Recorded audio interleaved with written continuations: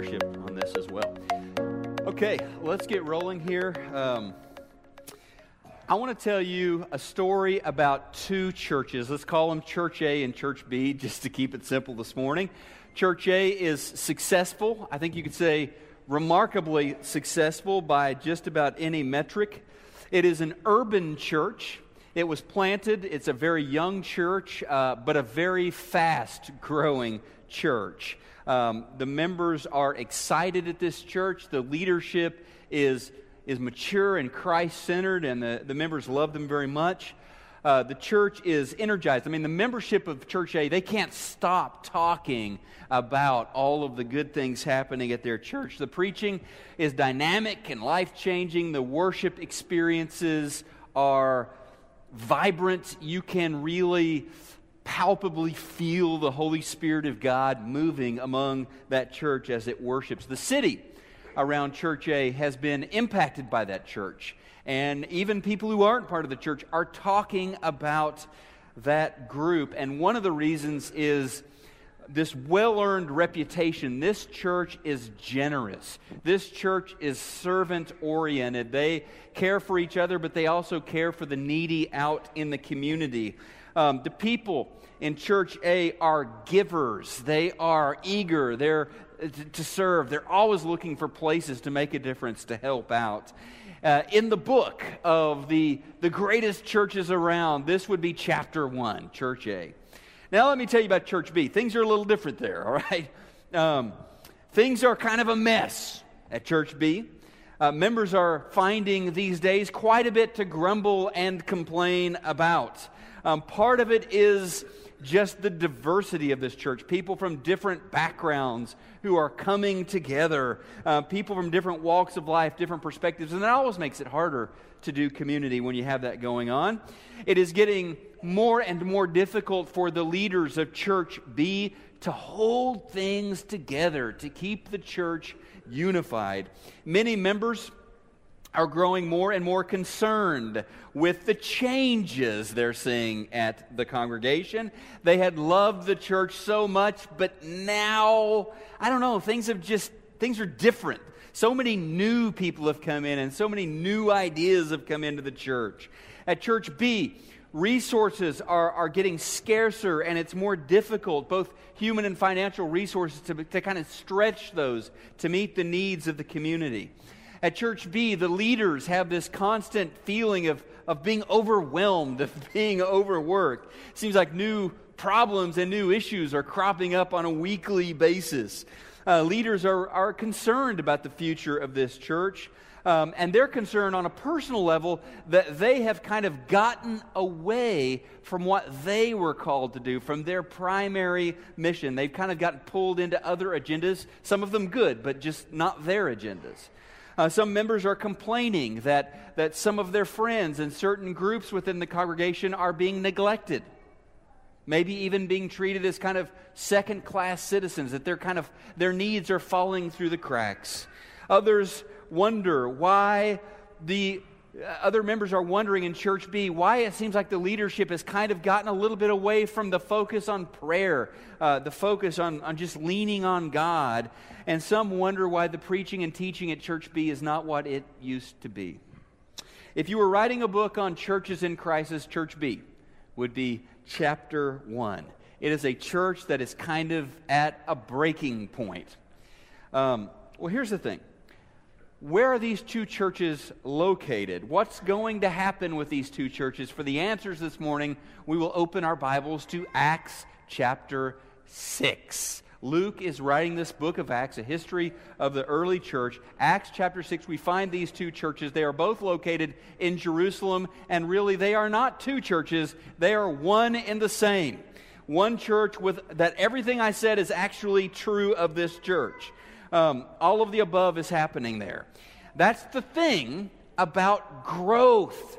That's the thing about new people coming in. It's wonderful. Christ is reaching people. Lives are being changed. But the more a church grows and changes, the more struggles and challenges it faces, right? And that's what was happening in Jerusalem. The apostles who were the leaders of this church were feeling more and more stretched. They were feeling more and more overwhelmed and overworked. And the more groups within the church tended to feel, with the growth of the church, they had a tendency to feel like they were being neglected or ignored. Rifts and fractures in Acts chapter 6 were beginning to appear in this amazing church. And that is what growth and success inevitably bring, whether it's to an organization or to a business or a church. It brings challenges. So let's get started by recognizing, not only in Acts 6, the challenges that specifically this group of leaders was facing, but really any church leader, or really any organizational or business leader faces. It's just part of being in a leadership role. So these are on the outline this morning. We'll go through them fairly quickly, but you see all of these at work in this chapter, right? There was resource scarcity, all right? So leaders were having to make choices about where to allocate resources of people and money and energy, because there are more and more people coming into the church with more and more issues and problems and needs and things going on, but the resources were not unlimited. Their faith in God, God's power is unlimited, but their money was not, their time was not, their people who were willing to serve, those were limited resources, and so there was this stress caused by resource scarcity. The second one there you see is change. Change always brings stress. Whether it's adding someone to your family, a new baby is born, or your daughter gets married, you have a new son-in-law. I mean, change, whether it's in a family or whether it's in a business or certainly within a church, it causes stress. It makes leading more difficult. Diversity and differences. The more different kinds of people, the less kind of homogeneous is the group, but the more you have these pockets of people who are quite different, the more challenging it is to keep the group united. Leaders, especially of growing, successful churches, tend to feel a little overwhelmed and a little overworked. They always have to deal with complaints. I don't care if a church has 8 members or 18,000 members. There will be complaints. There will be people who are not happy with how things are going, and leaders get to hear about those and deal with those. And then finally, as the church grows and changes, it is more and more challenging to stay on mission. Who did God call me to be? Or leaders ask, what did God call us to do here? What is our focus? What do we need to be primarily concerned about? Because the more things grow and change, the more issues there are to handle, and the more we can kind of drift away from our central calling, from our main focus. So in the narrative that Luke writes, we find all of these things at play, but we also get an opportunity to see how exceptional Christian leaders handled those challenges, and we can learn a lot from that. So let's go to Acts chapter 6. We're just going to read the first 7 verses this morning.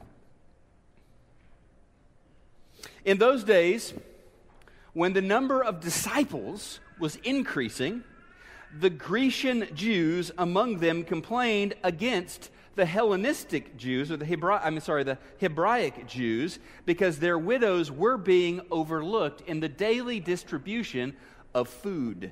So the 12, these are the apostles, they gathered all the disciples together and said, "It would not be right for us to neglect the ministry of the Word of God in order to wait on tables.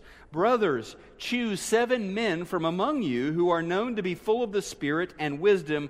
We will turn this responsibility over to them and give our attention to prayer and to the ministry of the Word."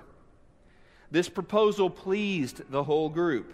They chose Stephen, a man full of faith and of the Holy Spirit, also Philip, Prochorus, Nicanor, Timon, Parmenas, Nicholas from Antioch, a convert to Judaism. They presented these men to the apostles, who prayed and laid hands on them. So the word of God spread. There's a lot to appreciate and like about this text. For one thing, I appreciate Luke's honesty.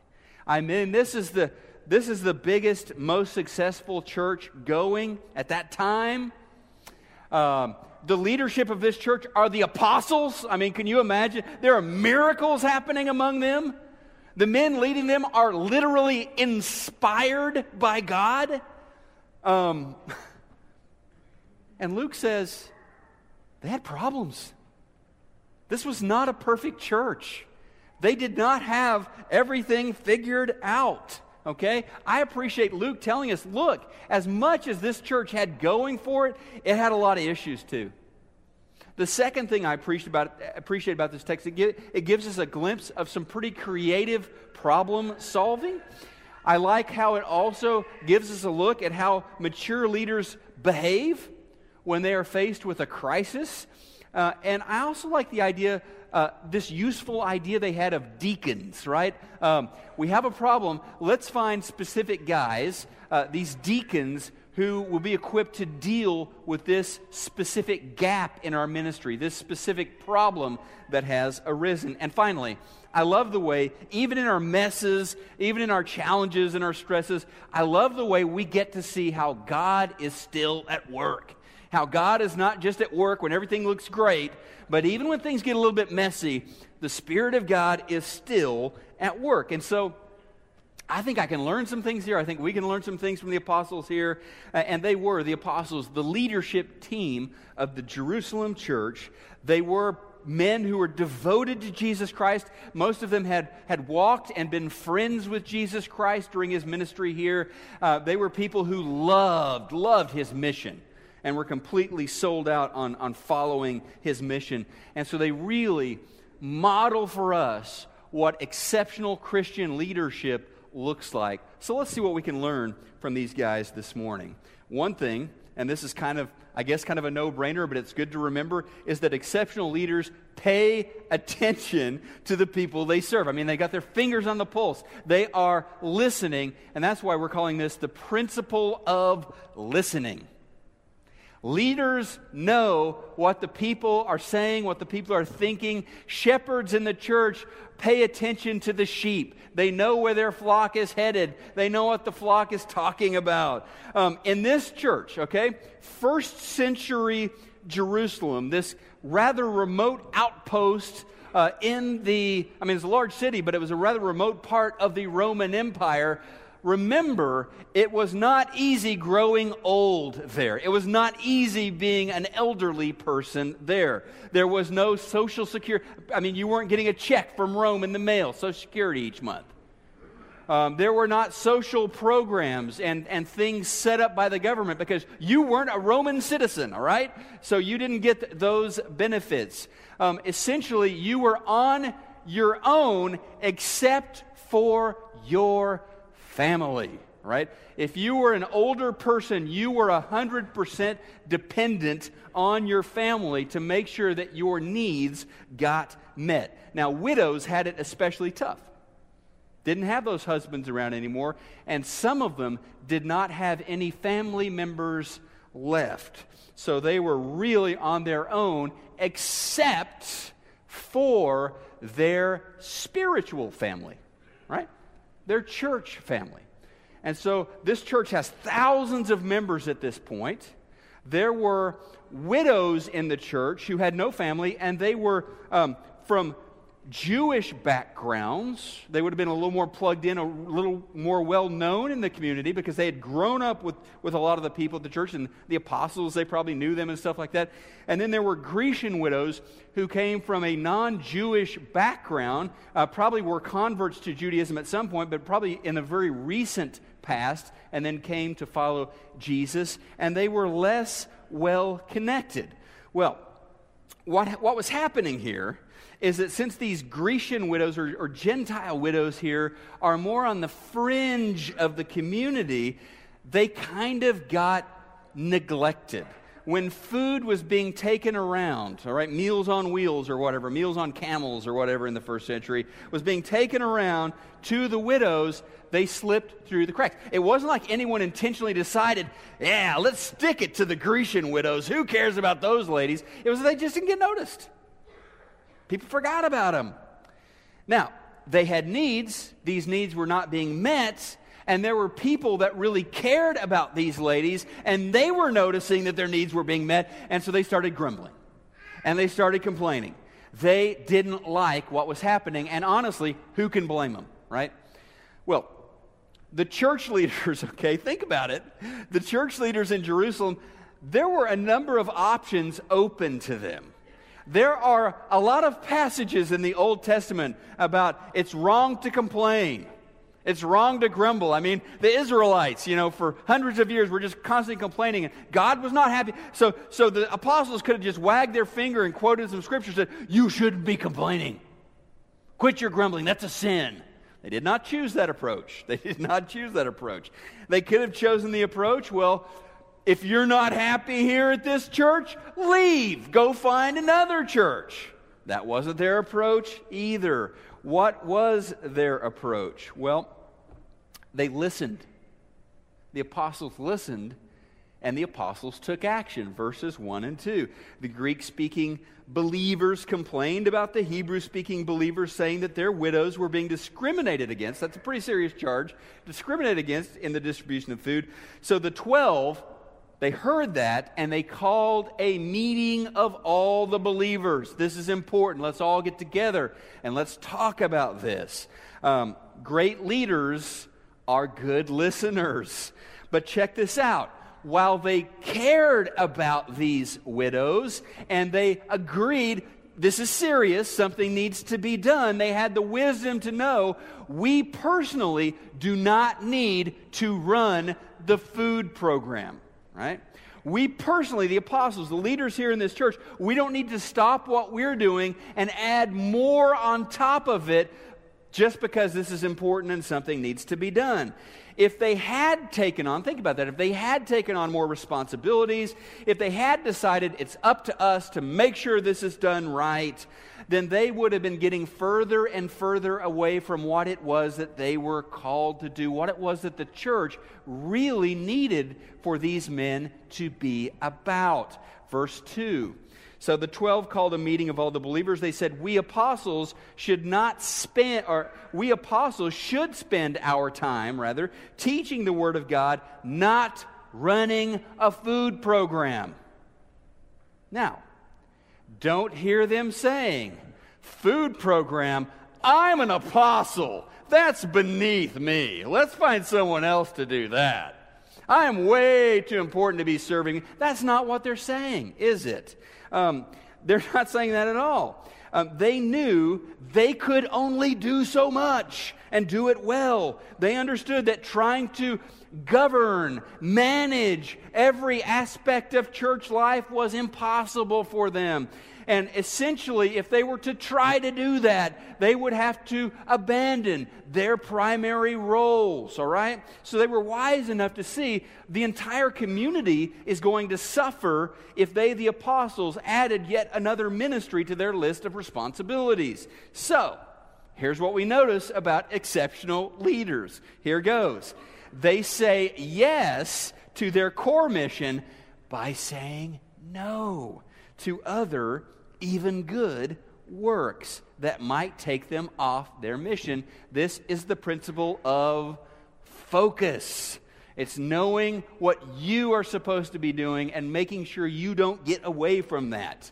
Part and parcel of saying no to some things, saying, that's important, but it's not what I need to be doing, is the willingness to turn loose of the need to control everything. Great leaders don't feel like they need to control everything. They don't feel like they need to have their hands in every ministry.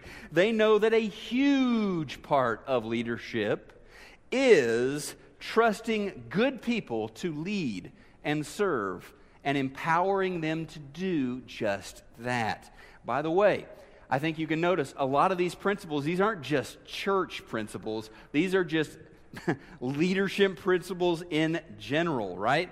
So this is the next thing. Essentially, exceptional leaders are willing to trust projects and ministries to people of high character and competence. This is the principle of delegation. right? The principle of delegating to others. Verse 3, the apostle said, okay, church, choose 7 of your own men who are good, full of the Spirit, and full of wisdom. We will put them what? We will put them in charge of this work. Talk about turning loose of control and empowering others to lead. Choose them, and we will pass this on to them. It's interesting, isn't it? The apostles even delegated the task of choosing the 7 men, right? I mean, the apostles weren't even the ones who were doing the choosing. They said, hey, church, you guys go. Here's a profile of what we're looking for. Okay, here's the kind of guy. But you guys go, and you guys choose 7 men, and we will empower them to do the job. What a great leadership model here. Now, something that I think kind of gets overlooked is the creativity here. I mean, deacons, that's a really kind of old concept where a lot of us have kind of grown up. You know, maybe my grandpa was a deacon or this or that. This is a brand new thing here, all right? Remember, in Acts chapter 6, they are doing something innovative. They are doing something different. They are having to change, to adapt, because their circumstances are changing and changing rapidly. So they're doing something new here. They're innovating because they realized if we don't adapt, the church will not continue to grow, will not continue to reach souls for Jesus. And it's interesting, thinking of innovation or creativity here, as you read that boring list of names, they're all Greek names, right? The problem is these Greek widows are being ignored. Let's make sure we choose the appropriate people to serve them, to look out for them. And so from Stephen to Philip to Procor, I mean, all these guys are Greek or have Greek backgrounds, and not by accident, right? Not by accident. Just a note. So these guys, it's not like, oh, this job, it's not that important. Anybody can do it. I mean, this list of names, these are some pretty impressive people that the church has chosen. Like Stephen, like works miracles and preaches. Stephen, he becomes famous as the very first Christian martyr who has a vision of Jesus as he's being stoned to death. Philip is this amazing evangelist who goes into very different places like Samaria to go and preach the gospel and carry out the mission of Christ. So these are some pretty impressive people that are on this list of the first deacons. And the result of this innovation, if you will, the result of this bold, creative, intrepid decision-making is verse 7. Luke says, so the word of God spread. That word so, the Greek word there is kai. It connects it. It says the growth of the church, the continuing explosion of reaching people, it is a direct result of that creative decision-making. So the word of God spread. The number of disciples in Jerusalem increased rapidly. So that's an important word there, that little so. The point is, next bullet point there, exceptional leaders recognize and want growth while willing to creatively handle the problems and challenges that come with it. You don't grow without problems, okay? This is the principle of flexibility, or maybe better, the principle of adaptability. You don't grow without problems, okay? Parking problems, space problems. People, all of us have our own problems. So the more people that come into the church, the more problems you have, the more issues you have. So the decision here to appoint these 7 special deacons, these servants, allowed the apostles to get back to what they needed to be doing. It freed them up to pray more. It freed them up to teach the word more and more powerfully. So here's the next principle, really the final principle here. Exceptional leaders have a focus on, they spend time on connecting to God and trusting in His power, not in themselves. This is the principle of prayer, all right? Now, this would be a difference, right, with leadership in the church as opposed to leadership in a business or in the PTA or something like that, all right? This is essential for godly leaders. They are very intentional about putting God right in the middle of what they're doing. And for the apostles, it meant prayer. We've got to get back to praying. That is one of our primary ministries. Verse 4, then we, the apostles, once these men are appointed, can spend our time in prayer and teaching the Word. And that's what we need to be doing. I told first service this, I'll tell you as well. That is one of the things that I most admire and respect about the shepherds, about the elders of this congregation. They do a lot of good things. But first and foremost, they are men of prayer. I promise you, every Monday night when they get together to meet, the number one thing on their agenda, and usually the thing they spend the most time on, is praying for you, praying for the flock. They pray over all of the names that get submitted here, that you write down and turn in. They pray over the needs and the names that they know that aren't submitted because they know the flock. And so they're praying about the stuff that gets turned in on Sunday morning, prayer requests. They pray about that. Then they pray about other stuff they know that's going on, the shut-ins, the people who can't be here.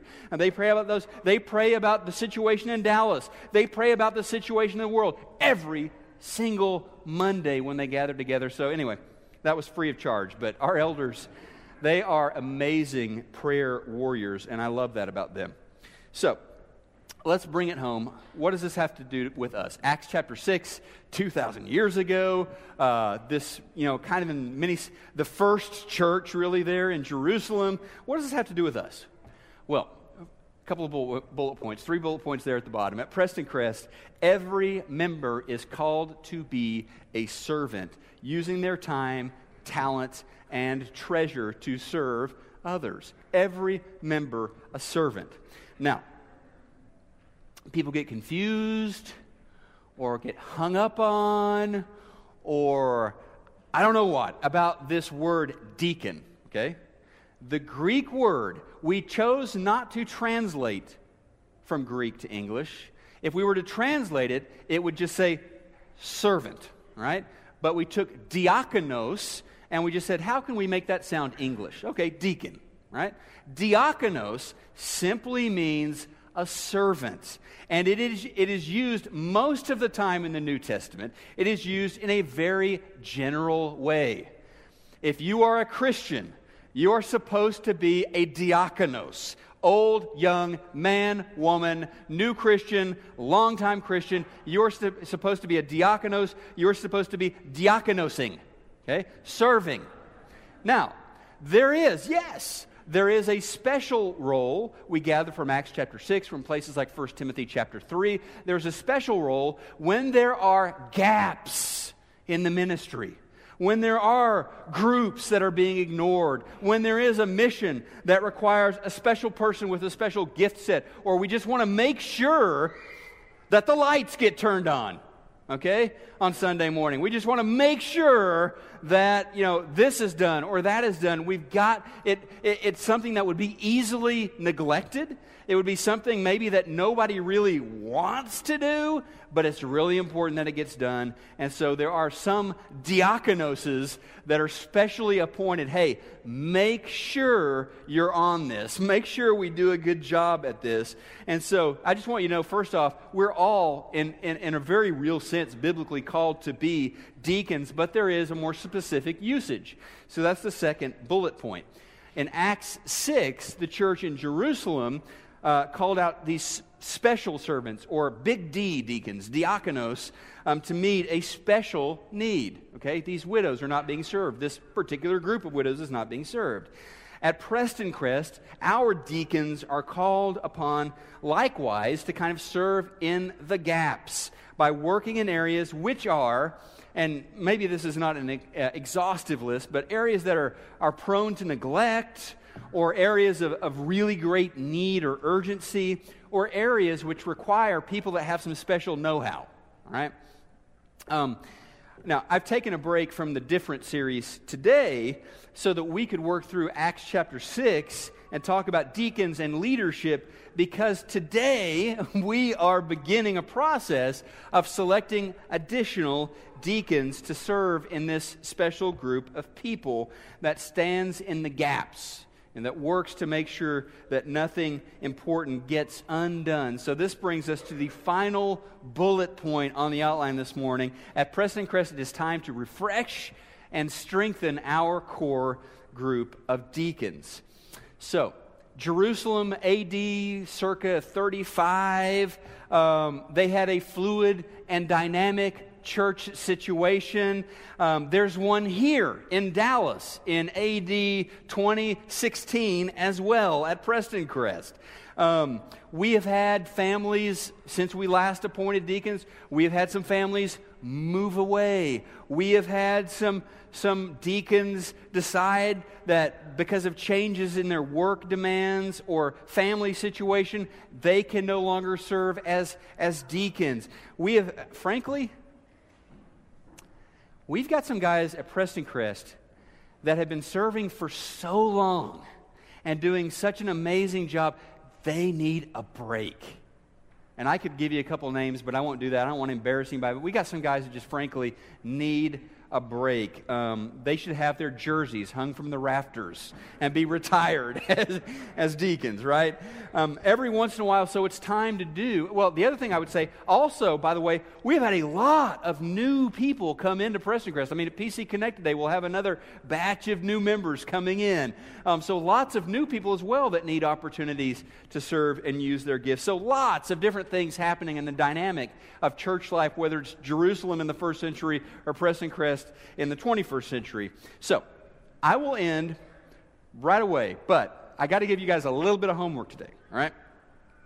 Since we're entering this process, and the elders, kind of just like in Acts chapter 6, the elders are kind of turning this over to you for the church, for you to select names, to bring names to them of men that you believe might do a good job at this, people of high character, Christ-centered people, competent people. Why don't you pray and look over Acts chapter 6, right? And maybe 1 Timothy 3, which gives some more specific profiling about what a deacon looks like. And maybe the Spirit of God will give you some names or some people. Man, I think that guy would be great, or whatever. So do that for us. That would be the second thing, is pray. Pray. Pray for this. Pray for the growth of this church, the continued growth and success of Preston Crest. Pray that God will raise up just the right people, whether it's for deacon or Bible class teacher or future elders or whatever. Pray that God will put the right people in the right places so that we can continue to share the mission of Christ here in this place and with the city of Dallas. Eventually we're going to need names from you guys, and you will be hearing more about that. If you are a Preston Crest member, you will be getting a letter this week that will tell you more about the process. Basically, somewhere in December, I think we have a date there, but I don't remember right offhand, we will be actually laying on hands, appointing these guys so that they can begin serving when the new year starts, when 2017 starts. So that's just kind of a glimpse at what's about to come. I think I covered all those things I really needed to hit there. So as we finish, let's just get back to Jerusalem for just a second. So what's going on there? I mean, the big picture. Why is the church exploding? Why is all of this happening in Acts chapter 6? Well, Jesus. Jesus is going on there. Jesus is changing people's lives.